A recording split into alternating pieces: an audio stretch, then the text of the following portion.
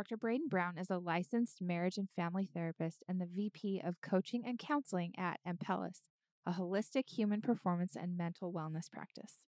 Braden was a 4-year letterman on BYU's football team from 2009 to 2012, where he played in all 52 games of his career and tallied 41 starts at offensive tackle. Following his BYU football career, Dr. Brown was invited to the 2013 NFL Combine and later signed a contract with the St. Louis Rams as an undrafted free agent, where he was credited with 1 NFL season before retiring due to a back injury. Today, we get to talk about his transition from sports to psychology and why he pursued a PhD in medical family therapy that led him into his current career. We break down some of the reasons there's a huge stigma with athletes seeking professional help with mental health, specifically male athletes, and why mental health is health and is so vital to their well-being and performance, not just in sports, but also in life. Braden and I talk about some of the guiding principles and values that he teaches in his practice to patients, including the power of mindset, regulating your emotions, and staying in the present.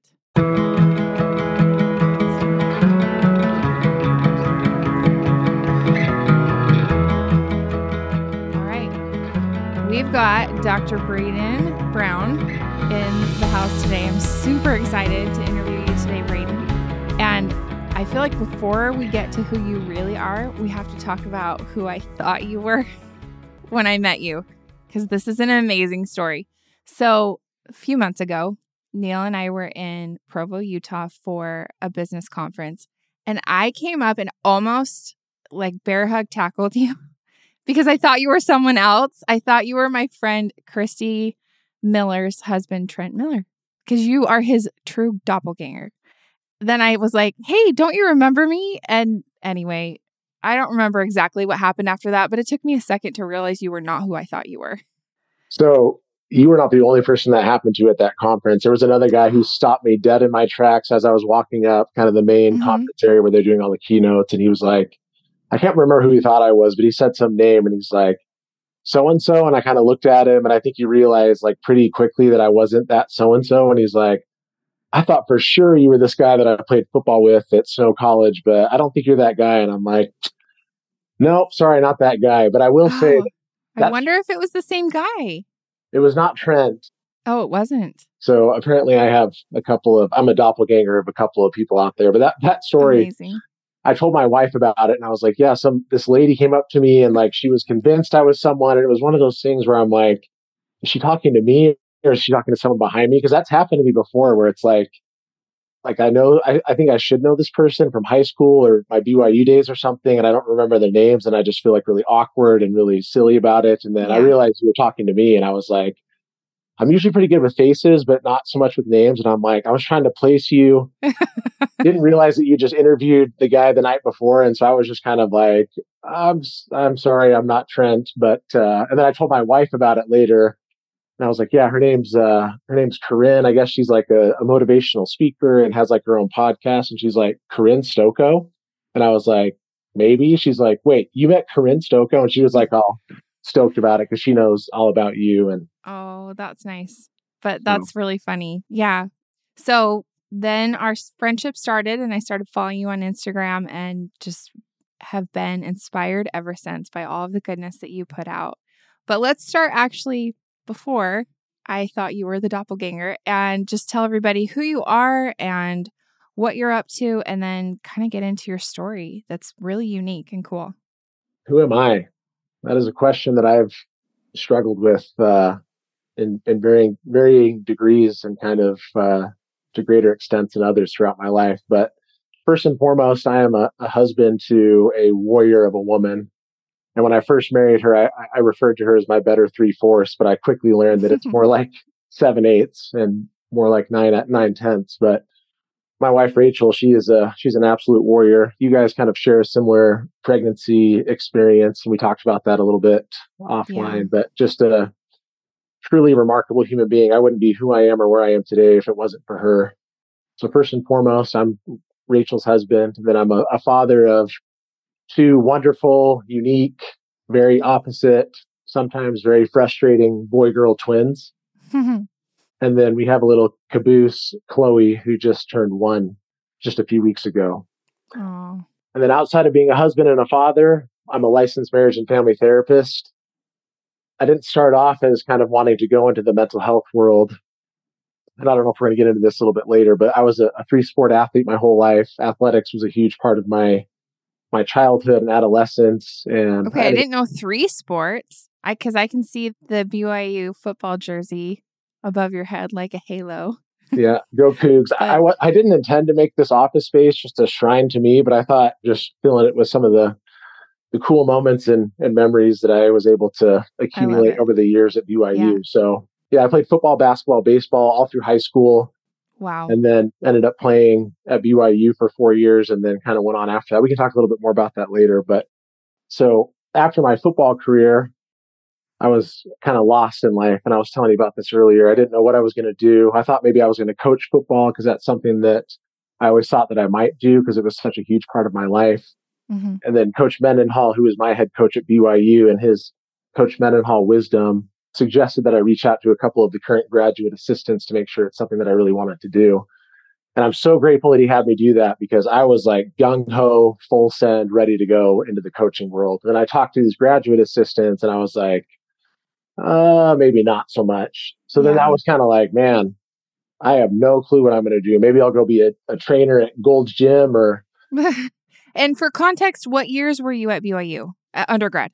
I played there 2009 to 2012. So it was the last time until this most recent time that they beat the University of Utah. I was Max Hall senior year, overtime win, touchdown pass to Andrew George, just beautiful, split the two defenders, scored a touchdown. You know that I'm a Utah football fan, right? Oh my goodness. Well, like die hard, bleed red.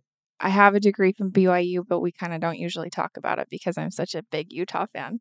But we can still be friends. It's fine. I did not know that. But then you got to have about 10 years of rubbing it in our faces. We've had some good years. We have. I'll say that. Anyway. Unfortunately, I was a part of 3 of those good years for you guys that weren't so good years for us. So yeah, 2009, 2012, I started off as a tight end behind Dennis Pitta, who was a stud All-American at the time, then also Andrew George, who was also a stud. And then about halfway through my redshirt freshman year, the offensive coordinator, Robert, and I came up to me and said, hey, we're kind of limited on numbers on the offensive line. Do you want to do some cross-training at tackle? And I said, sure, why not? Ended up starting 3 games at right tackle. I was like 255 pounds, probably had no business being a tackle, but and I actually had a welcome to college football moment in that Utah game, lining up against Koamisi, who ended up being a 2nd-round draft pick and had played several years in the NFL. But the clip's online. You can probably link it in the bio. I've come to terms with it. It used to be really embarrassing, but now it's like we all know how that game turned out, so it's all good. Ended up not going the coaching route. And it was actually my wife who said, well, have you ever thought about being a therapist? And in my mind, the first thing I thought was, what are people going to think of me going from being like this big macho man, offensive tackle? Because at the time I was like 315 pounds. I'm 6'6". So, not a small guy. Yeah. Being this big macho man persona to then talking about feelings and emotions. And so there was kind of this stigma in my mind, but then I reflected on my own experience in high school working with a therapist, and then my experience at BYU working with a mental health professional. And I thought it's actually kind of a cool way to be a coach, but just in a different arena. So long story short, I went up to Utah State, bypassed the University of Utah, went up to Logan and got my master's in marriage and family therapy, and then drove my wife and our 18-year-old twins across the country to East Carolina University to get my PhD in medical family therapy. And then that took us to Indiana for about 5 years, where I worked as a behavioral science faculty member at a family medicine residency. And then also during that time, I was the director of clinical mental performance and mental health services for the IUPUI athletics department. And then ultimately ended up back here. We can talk more about that a little bit later, but now I work for a company called Ampellis. I think you're familiar with Ampellis. A little bit. I think Lizzie Jensen is involved in that, right? Yeah, so her dad, Lon, is the CEO of Ampellis, and then her brother-in-law, Robbie Harmon, is the president. So I think that she's kind of been involved in varying degrees over the years, but... Yeah, Lizzie is a dear friend of mine, so that's where I'm familiar with it. Yeah, yeah, Lizzie, I've gotten to know her a little bit just recently. We went to a conference together in Boston, and just a phenomenal individual, really Yeah. wonderful person. Yeah, so we're Utah, kind of a startup company. We do mental human performance for mostly athletes, but also business executives, families. And we have a couple of TMS health clinics throughout the state of Utah where we do mental health specific type stuff and medication management. So it's been a lot of fun. And most recently, it went public about a week ago. We signed a big contract with BYU Athletics. So Oh, I have, congratulations. thank Very you. So cool. I am so grateful and so fired up to be back here working in this capacity, working mostly with the football team, and then also gymnastics, women's basketball, and now swimming and diving, kind of doing mostly mental performance stuff, but also some clinical mental health stuff when it calls for it. So That is so cool. That's awesome. Let's talk about when you were a college, you brushed on this a tiny bit, but when you were in college, when you were an athlete, this was not the path that you envisioned for yourself. Is that right? not at all. So what were you hoping to do after college, after your BYU days were done? So I thought, like, full transparency, I went to BYU with one thing on my mind, and that was playing in the NFL. Yeah.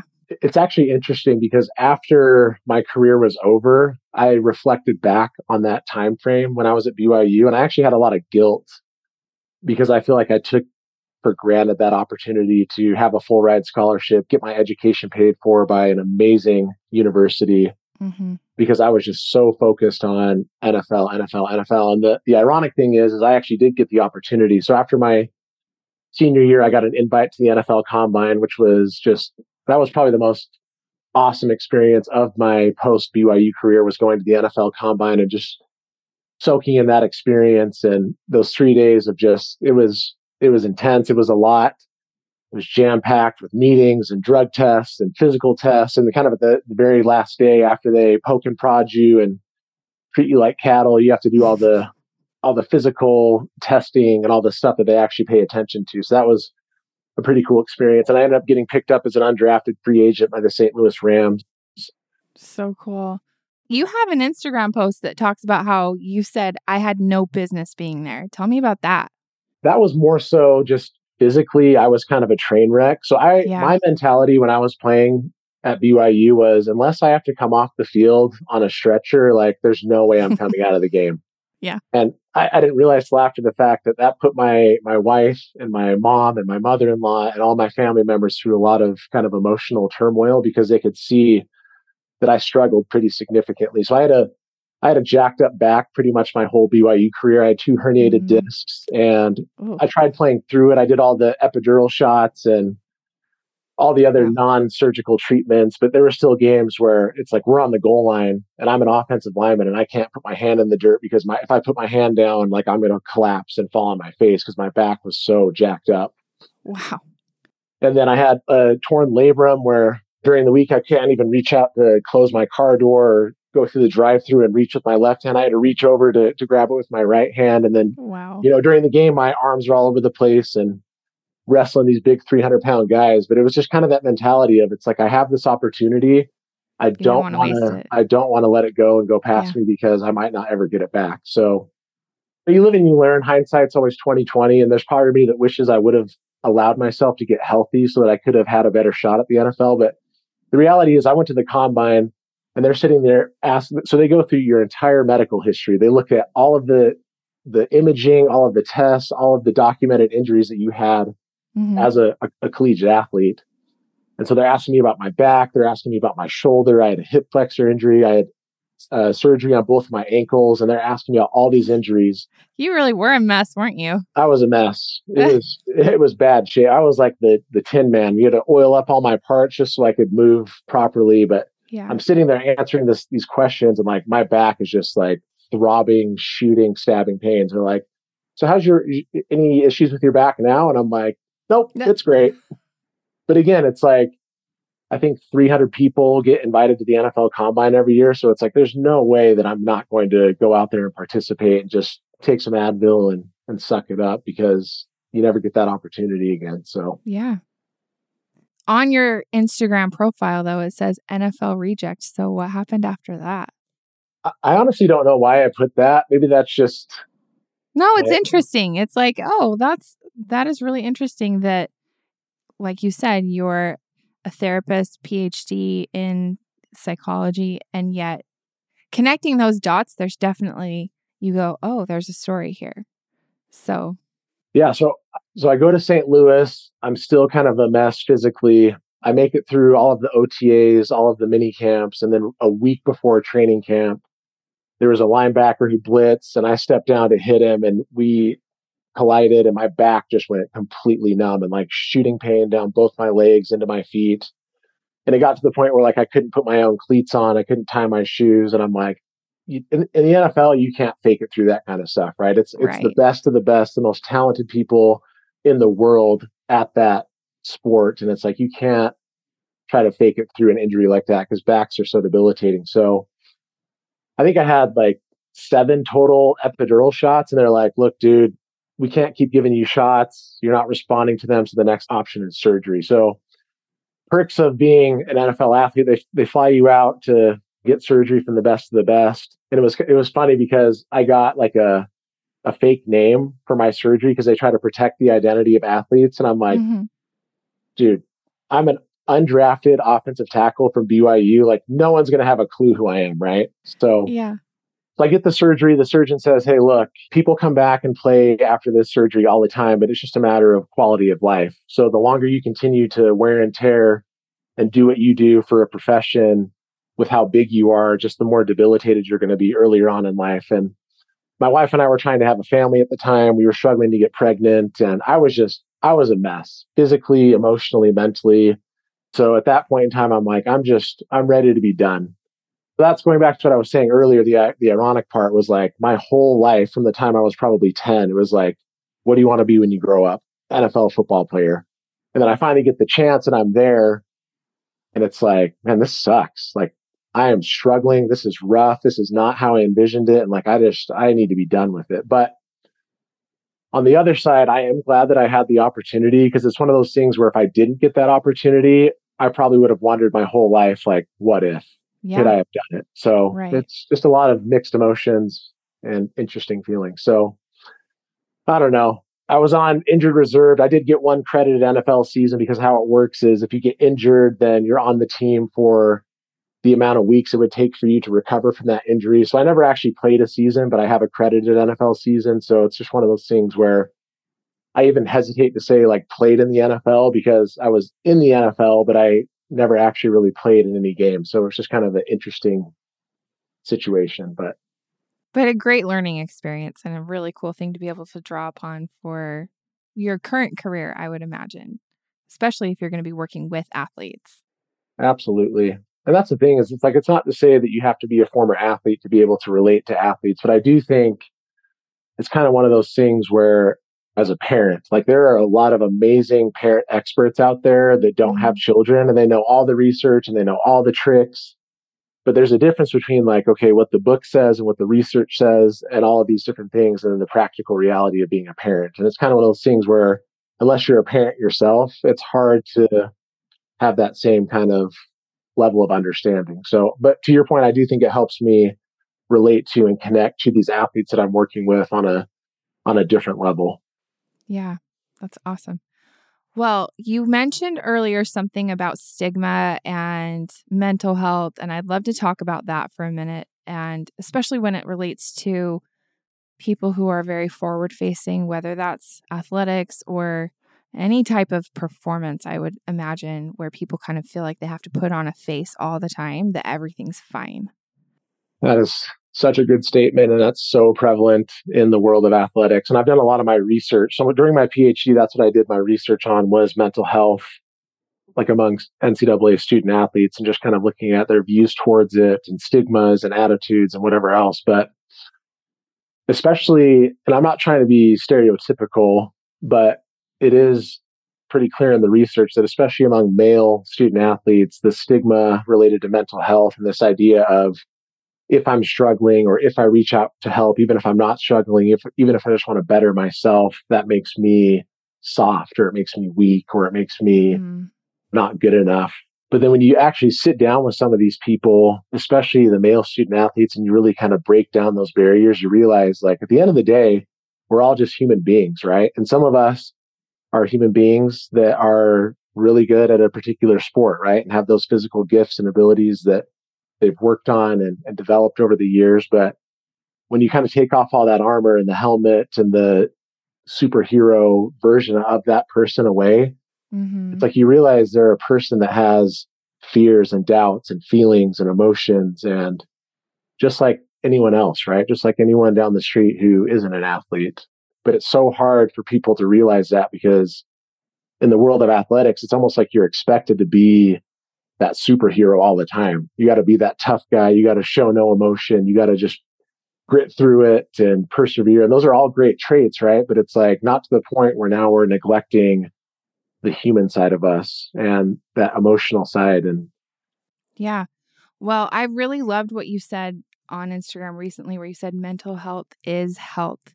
And you also shared a statistic about athletes and how 100% of the time they're required to get help for physical health. But then the statistic you shared was super low, as far as I think it was maybe 10% of athletes that actually seek help for mental health. Is that right? yeah, that's what the research says, is of the people who are struggling with clinically significant mental health issues, only about 10% reach out for help. And that would be a lot lower if it didn't include both male and female student athletes. Mm, So to your point, it's interesting, right? Because when we meet with these athletes as teams, that's usually the first question that we ask them is, if you had to put a number on it, a percentage, what percentage would you say of your sport would you say is mental? And it's usually anywhere from like 60% to 90%. Even some people say 100%, right? mm, So it's like we all recognize that it's such a huge part of sports, and even the athletes themselves recognize it. But then you start to ask them, okay, so how much of your weekly time are you actually devoting specifically to nurturing that mental side of your sport, right? Because we spend so many hours in the weight room, on the field, in the mm-hmm. film room, but it's like, what are we actually doing on a weekly basis to cultivate and develop that mental side that we all recognize is so important? And Yeah. it's fascinating, right? Totally. So if I am a student athlete at BYU, or maybe not me, because you're talking about how it's even less common with men. So a guy comes in who's playing for BYU football and has some mental health struggles. Where do you start? Like, what's the first thing that you work with people on? Well, first off, I thank them for having the courage to make the appointment, right? Like, thank you for being willing to step into this space, because that is the first step. And that is a huge first step for a lot of these guys, Mm-hmm. right? Especially guys that have deep rooted, whether it's based on cultural views or religious views or familial views about mental health and what it means, what it doesn't mean, to Yep. take that leap and to say, hey, like, and sometimes they don't even know what it is. Like, I don't know what it is, but I just know that something's off. And like, I know that Yeah. I can't do it alone. So first and foremost, I thank them. Thank you for stepping into the space, letting me be a small part of this journey. And then it's kind of like assessing, okay, so what was it that ultimately led you to reach out? What was it that you thought, okay, maybe this he could help me with in this specific area? And then you kind of start to just peel back those layers a little bit and figure out. And as they talk and as you listen, you figure out, man, there's a lot to unpack here. There's a lot going on, and just helping and normalizing, helping them realize, like, kind of like what we were talking about earlier, like, you have so much on your plate and so much pressure. And especially nowadays, like, I think about when I was playing, Instagram wasn't even really a thing, and neither was Twitter. Like, that was just the beginning of it, right? Yeah. I can't even imagine trying to exist in a world where all of that is so central to everyone's opinions are out there, and there's so much transparency with who's doing what and who thinks what of whom. So yeah, I can't even imagine. All the keyboard warriors, you just get to say and do whatever Mm-hmm. they want, right? Like, I was sitting with an athlete the other day, and he was talking about one game last year. He had one bad play. And after that game, probably had 50 different messages from just random people saying, I mean, it got to the point where it was even as bad as like, kill yourself, right? Because he had one bad play. Wow. And it's like, I think that you try not to let those things affect you, but when you see those things and you have so much of your performance tied to your worth, and that's something that Mm-hmm. athletes struggle with in general, as it is like, my worth is dependent on my performance and Well, there's a literal score. There's a score right, tied to and all these stats that you can look up in an instant online about any athlete. Like, well, what are they worth? What's their batting average or right. whatever related to their position that they're playing in. That's a And rough world. yeah, because it's one of those things where it's like it's hard not to because that's the world you live in. But back to your other point and answering, that's typically how I end a first session with any athlete that I work with is whether you come back and see me again or not, I want you to remember at least this one thing that you are blank the football player or blank the gymnast. You are not the gymnast blank or the football player blank. Right? Like, yeah, you're a football player and you're a really good football player, and we expect you to be a good football player, but you're also a son. You're also a brother. You're also a husband. You're also a boyfriend. You're also a friend. You're a student. You have all these other interests, right? And helping remind them that, like, of course, a big part of their identity is going to be attached to being a football player, but it has to be viewed as being a part of something bigger. Yeah.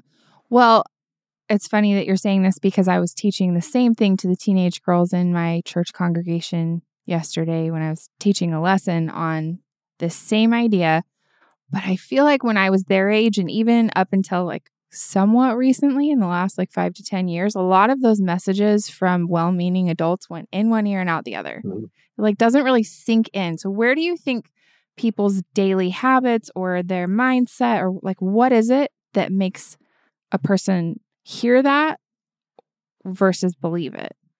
That's such a great point. I actually usually preface it with, if full transparency, 10 years ago, if I had someone sitting here telling me the same thing, I'd probably just roll my eyes maybe or think like, okay, yeah, you're supposed to say something like that. Mm-hmm. So there is that part of it where it's like you just don't know what you don't know. And with age and experience comes more wisdom and deeper understanding about these specific things. But it's helping them realize like, we don't need to wait until you're 10 years down the road to have this realization. And we just realize that you might have like 5 years down the road or 10 years down the road, you're going to look back at this period of life and this time that you're in right now, and you're going to have all sorts of thoughts, feelings, emotions about it, right? So can we take that proactive approach and say, what do I want to do? What do I want to be about? And what actions can I do on a consistent basis that's going to align with that vision of myself that I have? And can I commit to being disciplined to those so that whatever comes throughout the season, the highs, the lows, the injuries, the losses, like I can anchor myself on these specific things that are tied to a certain vision and certain values and certain goals that are meaningful to me as a person.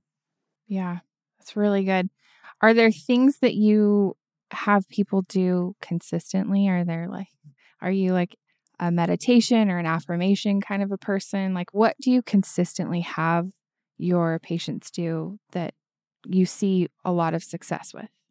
So I think one thing that is pretty common with a lot of athletes, because there's so much pressure and there's so much stress and there's so much anxiety, and that stuff is all outside of what's happening right now usually. Mm-hmm. So helping them get back to just being present, focusing Mm-hmm. on what can you do right now, what's most important right now, and trying to eliminate those distractions. And that's one of the conversations that I have. And I kind of use this as an example, and I'll do this with you right now, is it's like, you think about all the things in your environment right now that you could be focused on or that you could be distracted by. You have an impressive lineup of shoes behind you, right? All the shoes. Yes. And I got all these color coordinated books behind me. People think that that's my doing. Absolutely not my doing. That is my wife 100%. If it was up to me, they'd be like some horizontal, some stacked, some angled, whatever else. It looks awesome. But there's lights, there's windows, there's all sorts of things that we can be focused on or distracted by. But right now we're kind of pretty dialed into listening to each other and being focused on each other. Now, every once in a while, we might get distracted by a car that drives by or my kid who's screaming in the background, even though I told him I'm on a really important phone call, right? But it's that ability and that practice of just noticing without judgment. Oh, I notice my mind's here and I'm going to redirect it back to what's most important to me right now, which is listening to your questions and being mindful and thoughtful about what I'm trying to say. That's such a challenge for me and everybody else, I feel like. Yeah.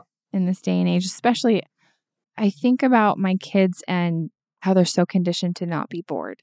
And we don't give them like screens to look at in our car unless we're on a road trip. But I've even noticed that they do, and I never did this as a kid, but they bring books into the car to read because they don't want to be bored because they're so used to having something. And they don't even, like I said, it's not even like a social media or screen thing. But I just think like more and more our world has become that way where it's like always have something to distract you or entertain you. 100%. My daughter, she's almost 9. She's one of the twins. She came up to me about a week ago. She's like, Daddy, I'm bored. And I said, that's awesome. What would you like me to do about it? And she kind of sat there and she's like, well, I don't know. And I'm like, well, I don't know either.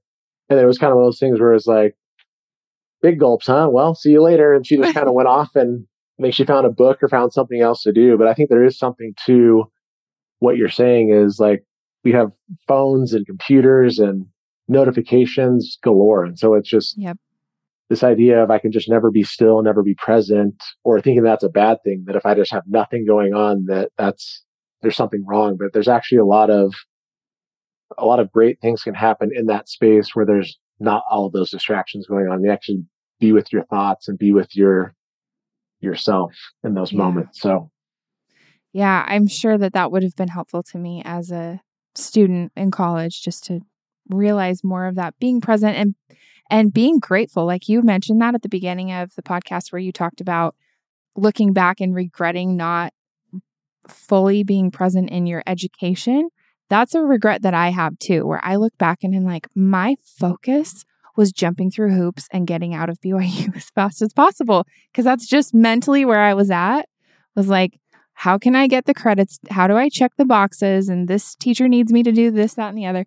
I'm embarrassed to say that I don't think any of my time at BYU, I was just focused on, I am learning to make myself smarter and put something in my brain of worth. Like that's embarrassing to say, but it's the truth. It's honesty of where I was at, what my motivations were, was like, okay, I'm here to get a degree. Like, how do we get it done? yeah, And with, I think, a lot of wisdom, I have a good friend she's going back to school and she's like, I love it that I just sit there and learn and I just soak things in and I don't really care about my grades. I'm just there to get smarter. And I'm like, wow, what an idea. yeah. I give my wife a hard time because she like loves school, like loves learning, and I am very opposite. So I have ADHD. You can probably tell I move all over the place and can't sit still. But like school has always been such a challenge for me, to the point Mm-hmm. where my younger brother, after I graduated my PhD program, he's like, dude, no offense, but of anybody in our family who I would have ever expected to get a PhD, you are the last person in our family. And I'm like, Nice. no offense taken, because I'm with you. Like this is the last thing I thought I would ever be able to do. But I mean, kind of to your point, that's one of the things as a company that we do, and that's kind of our approach, is trying to help instill these daily practices. We call them meaningful intentions. Mm-hmm. There's a difference between waking up and just going throughout the motions of the day versus waking up and saying, this is what I specifically want to focus on today. And it can just be one small thing, right? Yeah. And we do it as a company. We check in with each other every day. And we have this app that we use with the athletes, and we kind of get them into that same practice where it's just asking them every single day when they wake up, what is it specifically that you want to be more intentional about today? Oh, So then cool. it gives them a little roadmap of, if anything else today, I know that I at least have this focus that I can come back to.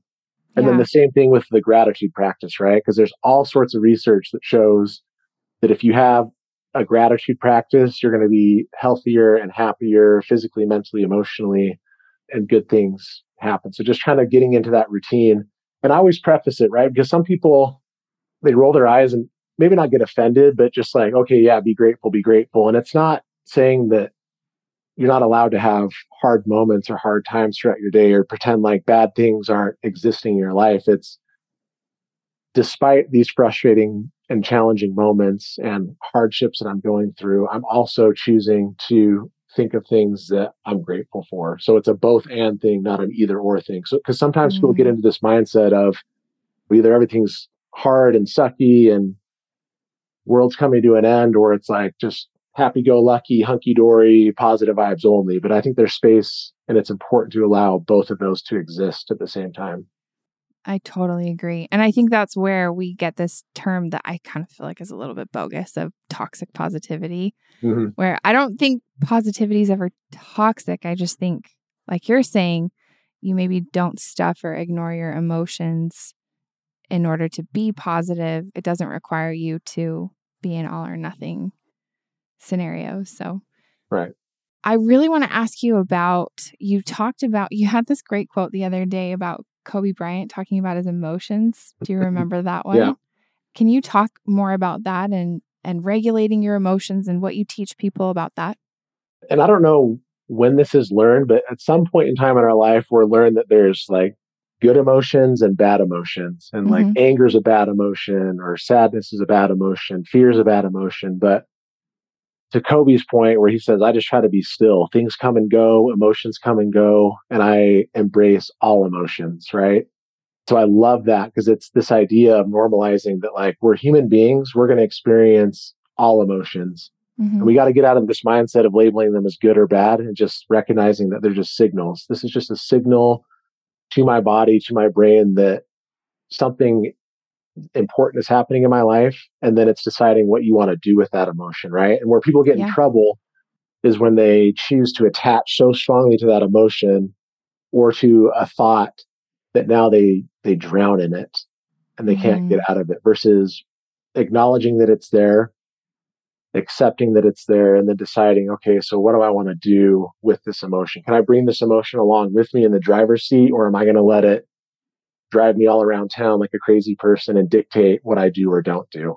It's kind of helping people recognize that you don't get to choose what emotions or what thoughts or what feelings you experience throughout the day, but you do have a choice. You do have a say in how you respond to those different emotions. And it's a lot easier said than done. That was going to be my next question. Like, what if I'm your client or your patient, and I'm like, well, that sounds nice, but how?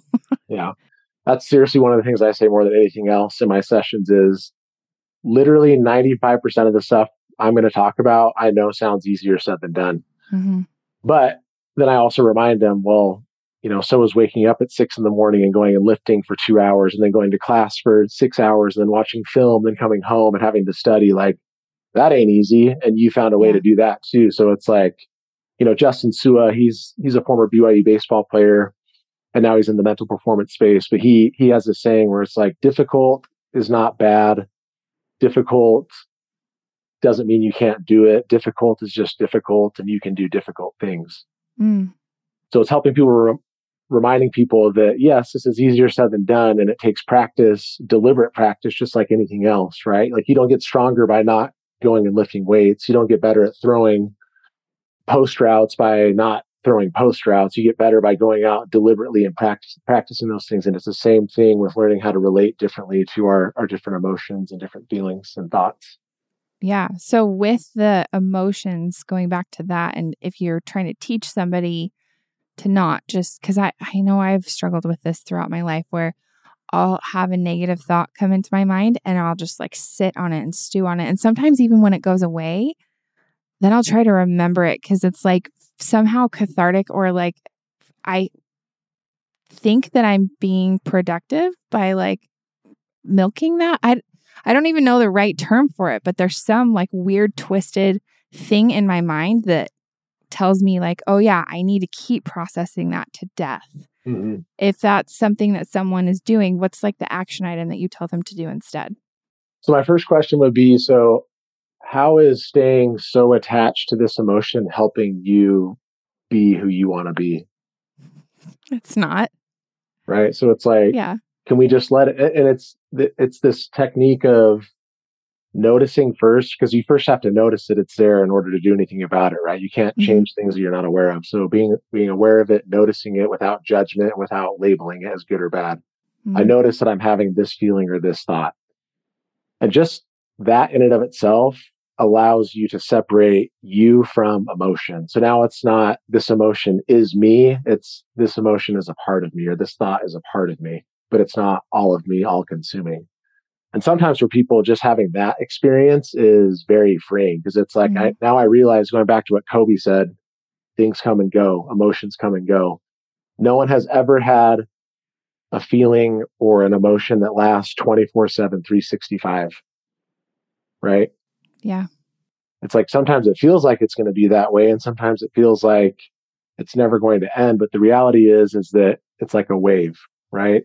Yeah. All Crashes, things. and then it kind of goes back, and it comes and goes. So noticing, and then this idea of defusing from that thought or that feeling or the emotion. And these are all acceptance and commitment therapy techniques and practices. And I can give you some book recommendations to look into, but that's kind of like my bread and butter that I go to because I think it's the most practical and sensible approach out there, because it's not this we're getting into a wrestling match with our thoughts and trying to replace them with different thoughts. It's just we're not trying to change anything. We're just trying to bring awareness to noticing what we're feeling and thinking, and then letting it sit there, and then deciding, okay, can I still do certain actions and behaviors despite this emotion being present? Yeah. Right? Yep. That totally makes sense. And that's really helpful. And yes, whatever your book recommendations are, we'll add them to the show notes at the end. So one last thing I wanted to ask you about is mindset, because I know that's important to you. You talk about it a lot. So how do you help people with their mindset, and why does it matter? I mean, I think mindset really kind of sets the tone for everything, right? If I wake up and I have this mindset of, oh, here we go again, just another day to exist or just a crappy day, versus waking up and saying, I have an opportunity to go do something and to be alive and to make a difference in the world, like that completely changes the trajectory of your day. What I do with people is I love listening to people and hearing kind of their internal dialogue, because they usually speak it out loud in our sessions and they don't really realize what they're saying. And my favorite thing to say is, well, and that's one way to think about it.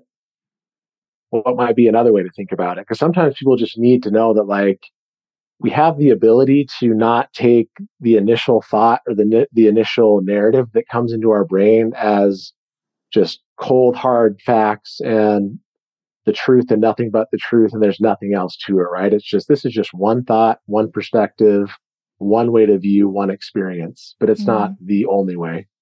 And so Yeah. I have them practice that. Okay, so when you notice yourself going to that place of, oh, here we go again, or whatever it is that's not really helpful for you, really thinking about, okay, so what would be a different perspective or more helpful perspective that's more in alignment with where I want to be headed and what's important to me as a human being.